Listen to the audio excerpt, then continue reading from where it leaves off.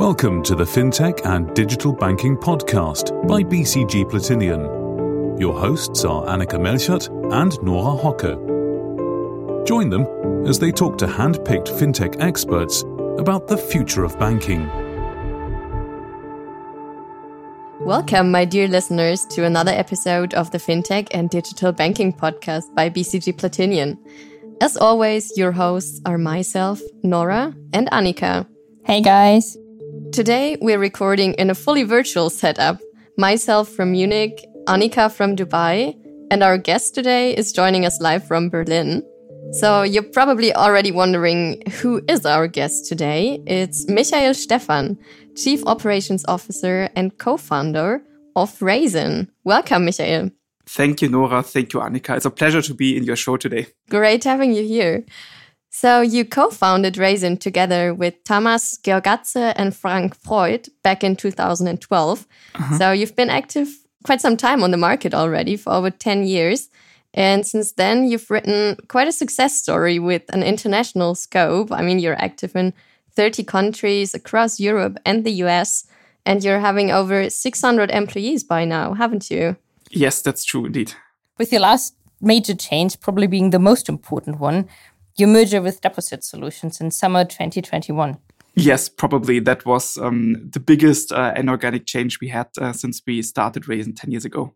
And it's a super interesting setup, also keeping in mind having another German fintech unicorn here today. So great success story. Thank you very much. Let's directly start with our first question. So how would you explain your business model to your grandparents?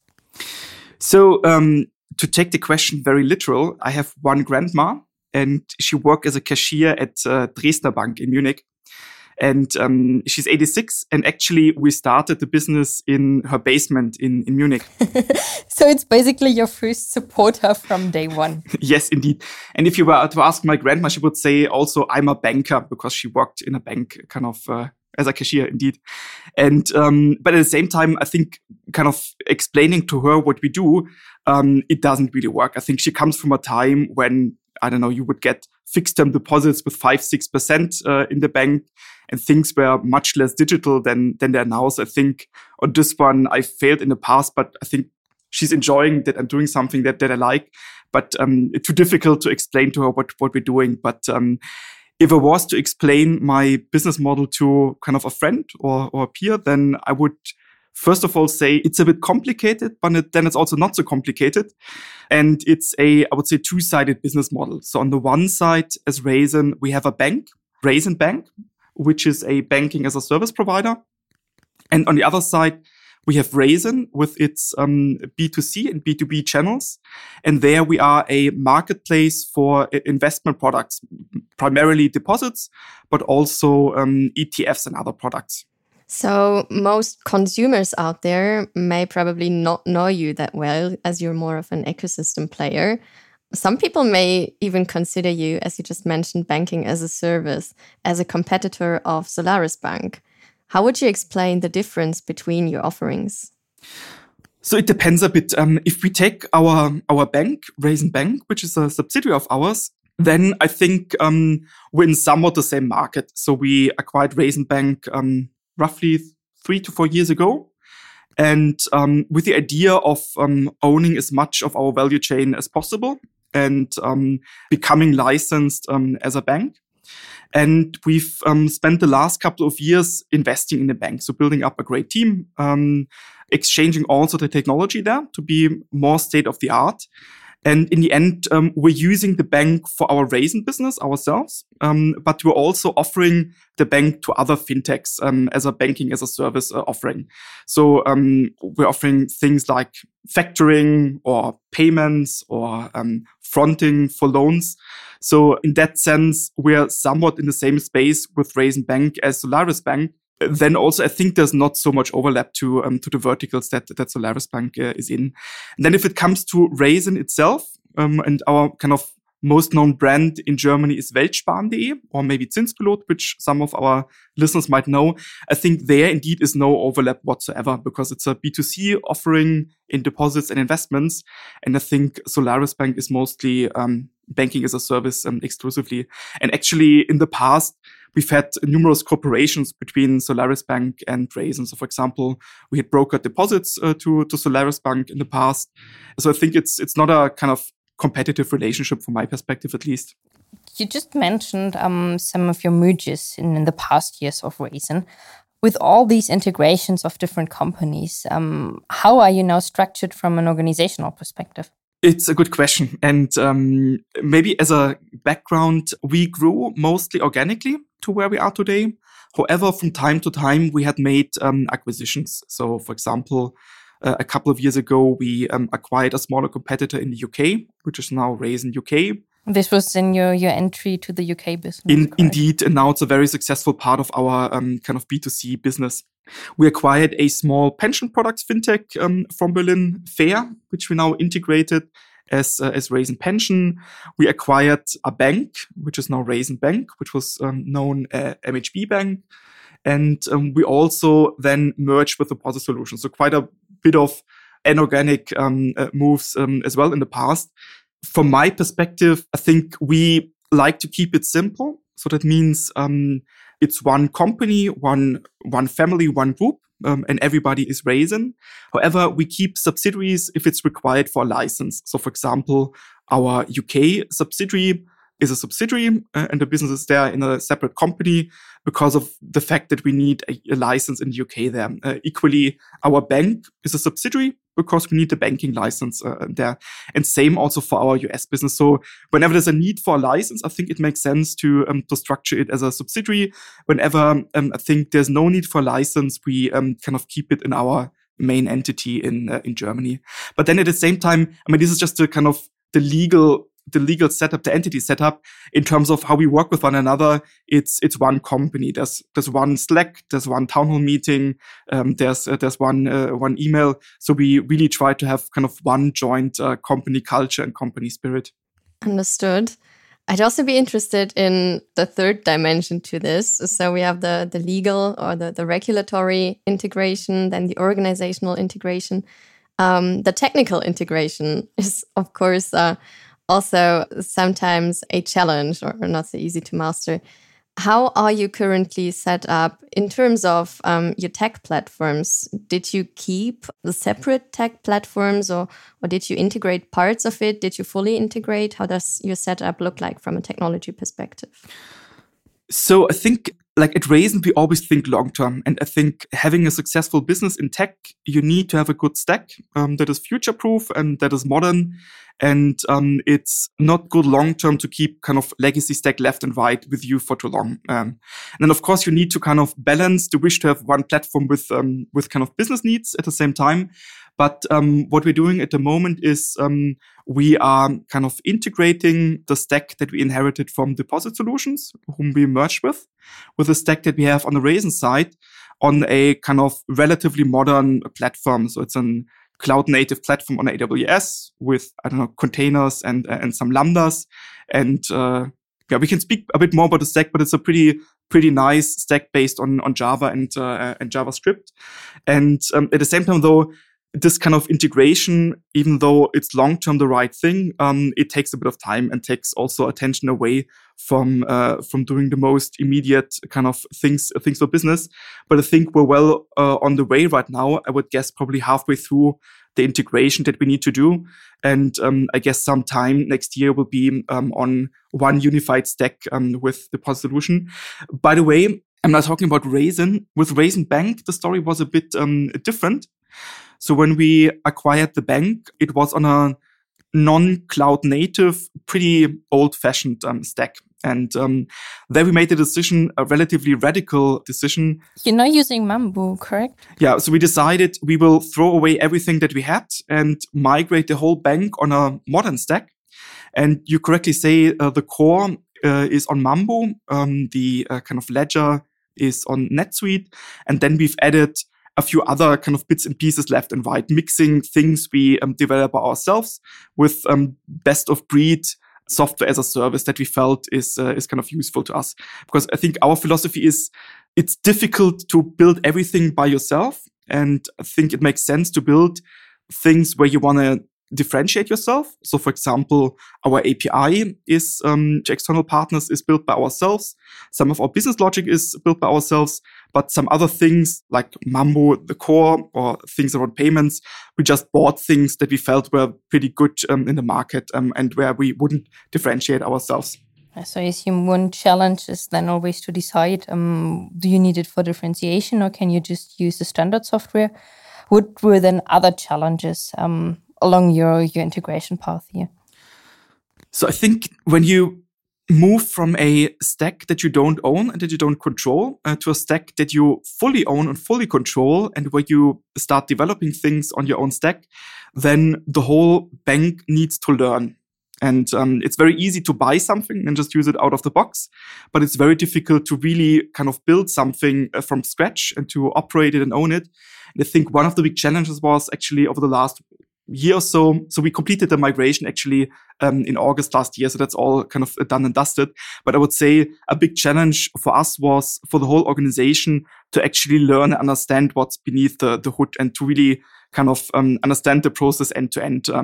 But I think this jumping into cold water and really understanding everything from scratch is something that will pay off mightily going forward.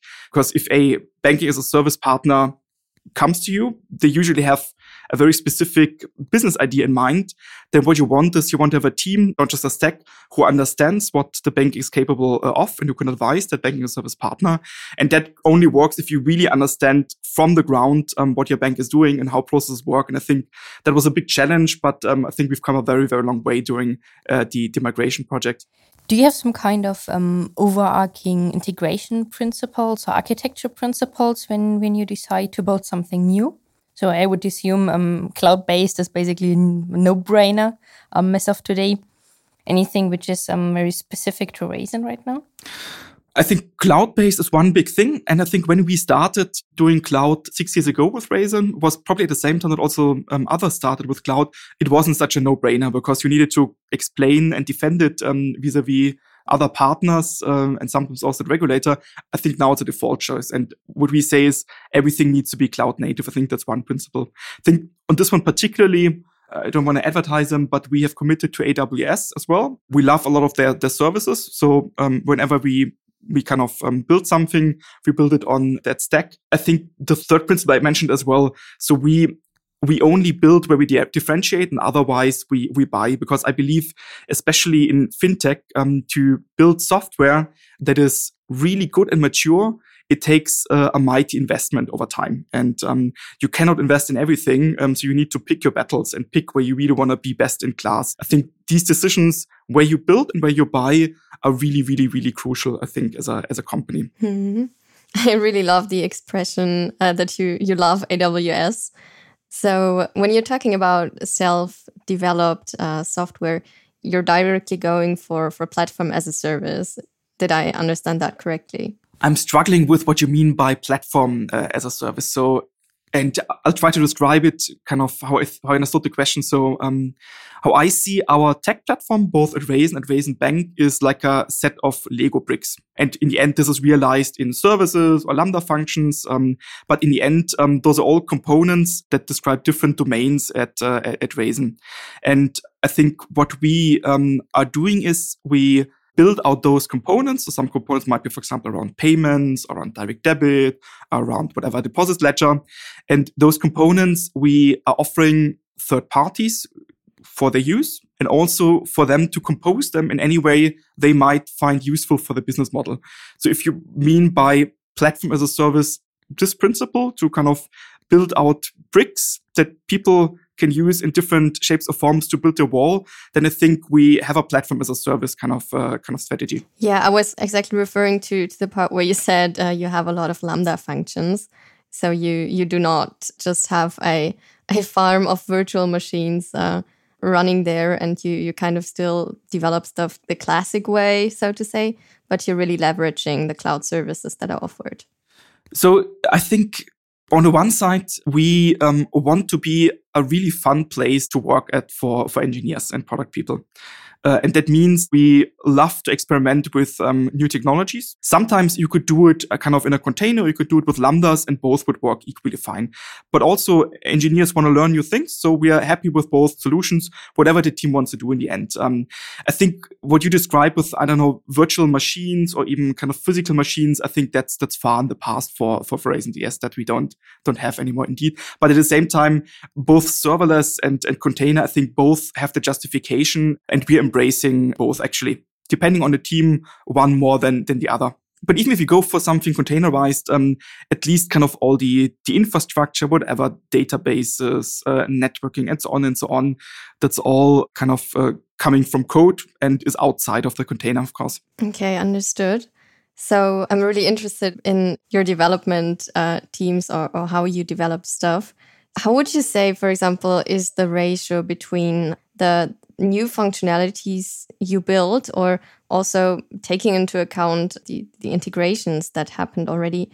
How often do you need to refactor stuff or rebuild things that may not be the most efficient given a new environment, for example? So when we started Raisin 9 years ago, we didn't really know what the business is going to be like. So in the end, we started somewhere and we built something and we built some more and we followed the path of customer and business partner demand.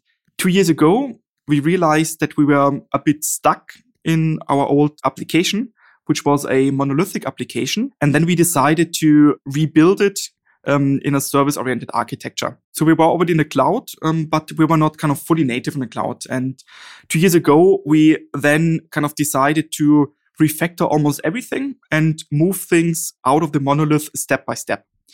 And we did this in a very, I would say, considerate way, starting with so we applied a domain-driven design framework and started by analyzing the domains that we had, then set up teams corresponding to those domains, and then starting a classical strangler pattern, moving functionality and data out of our old monolithic system step by step.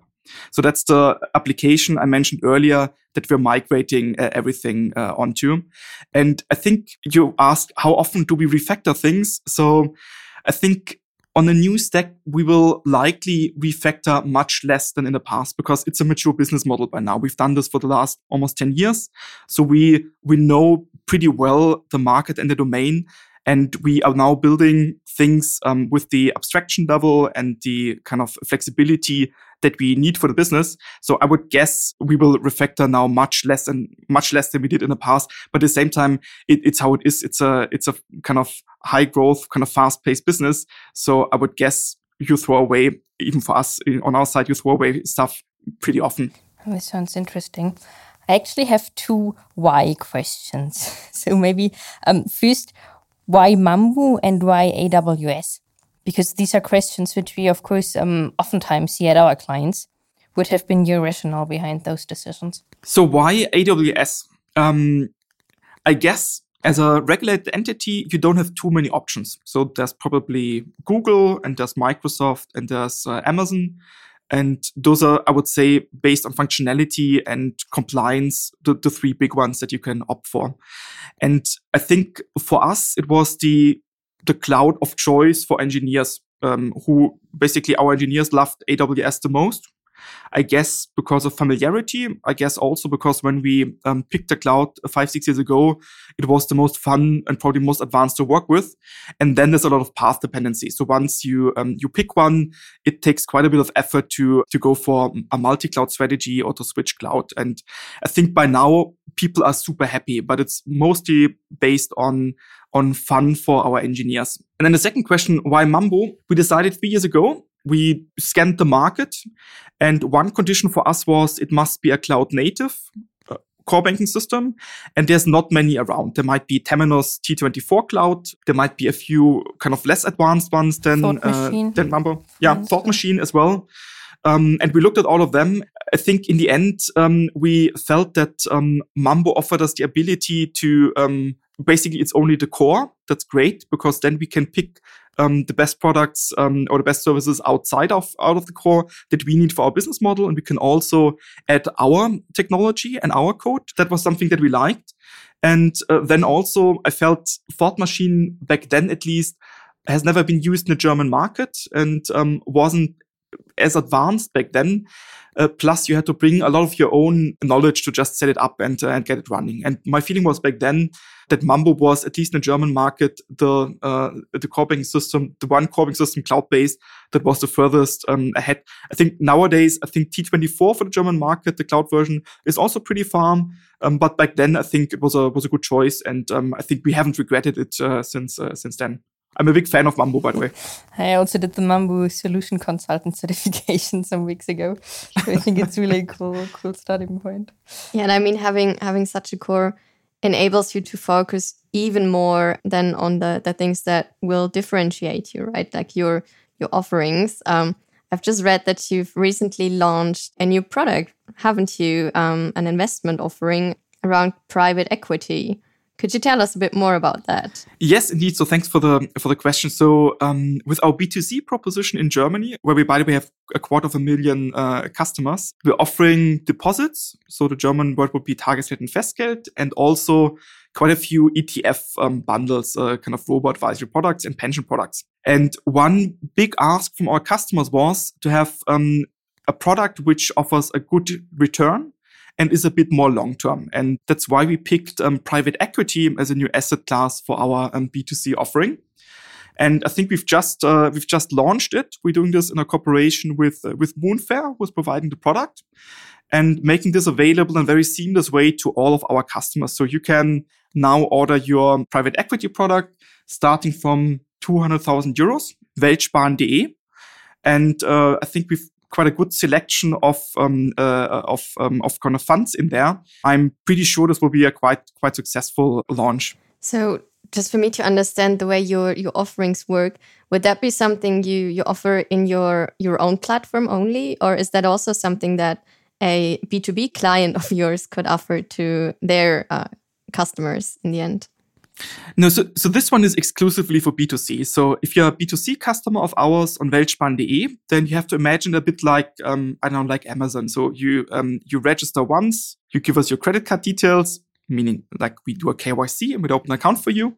And then from within the online banking at weltsparen.de, it's just a click away, any product you want to have, be it a deposit with another bank, be it an ETF, be it a private equity product, and this kind of seamless, very easy to use experience all in one place. That's kind of the proposition in B2C.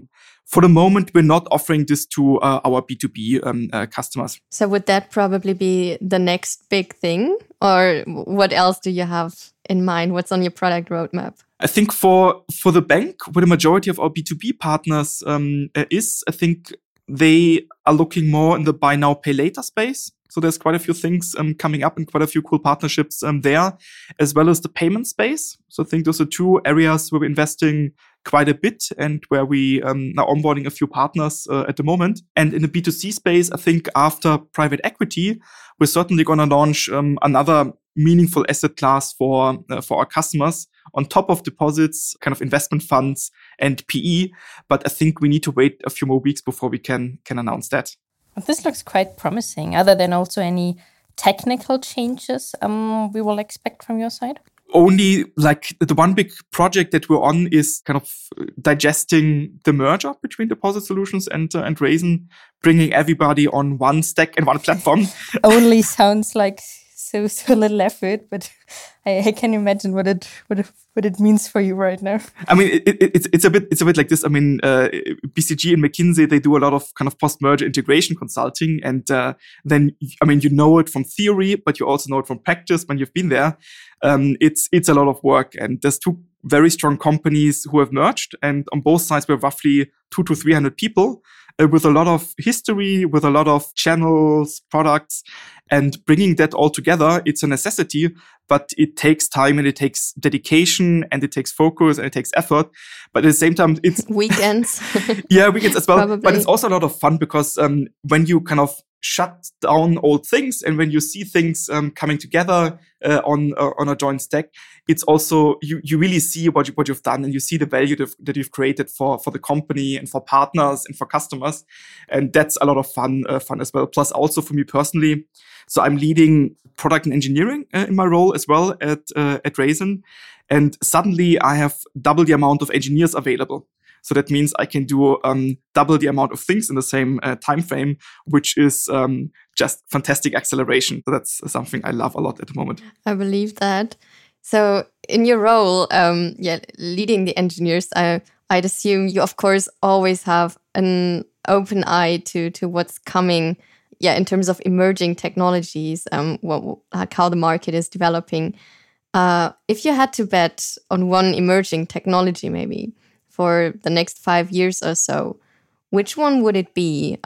Maybe for you personally, also for Raisin, of course. Yeah, I'm really, really, really bad at betting on future technology. And I think also as a regulated entity, as a bank and as a kind of fintech, which works a lot with other banks as an outsourcing provider, I think you also have the obligation to not be kind of too progressive on technology. So for me to bet on a non-proven disruptive technology, I'm not the right person for that. And I think also Raisin is not the right company for that. So I think when we bet on cloud or when we bet on lambdas and other things, I think this is something that has been proven. It's still, I would say, pretty cutting edge and probably better than what 95% of banks are doing at the moment. But placing big bets on even kind of further things which might only be kind of proven things in 5 years, it's probably not for us.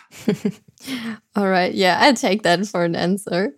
As a very last question from our side, and also keeping in mind how the current fintech landscape is evolving, what's your plan to avoid being disrupted in the future and to still have a very unique offering focusing on your end customers right now? I think our strategy on the Raisin Bank side with our banking as a service offer is not very kind of remarkable. I think what we try to do is we try to build great technology in the verticals that we're in. So factoring, fronting, payments.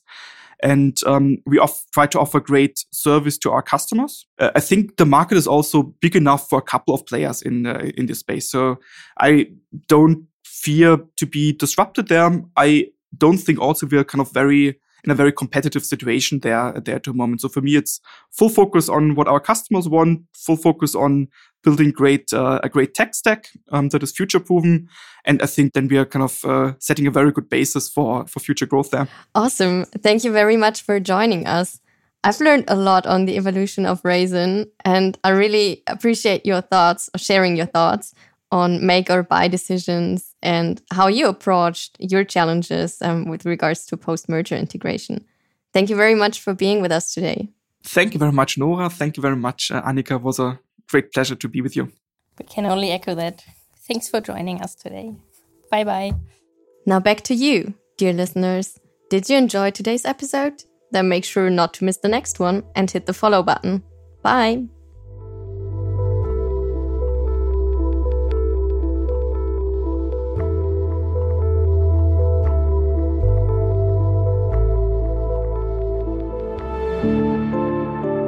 You've been listening to the FinTech and Digital Banking Podcast by BCG Platinian. BCG Platinian, your experts on IT strategy, modern technology architecture, and state-of-the-art banking. The digital future is now. For more information, check bcgplatinian.com.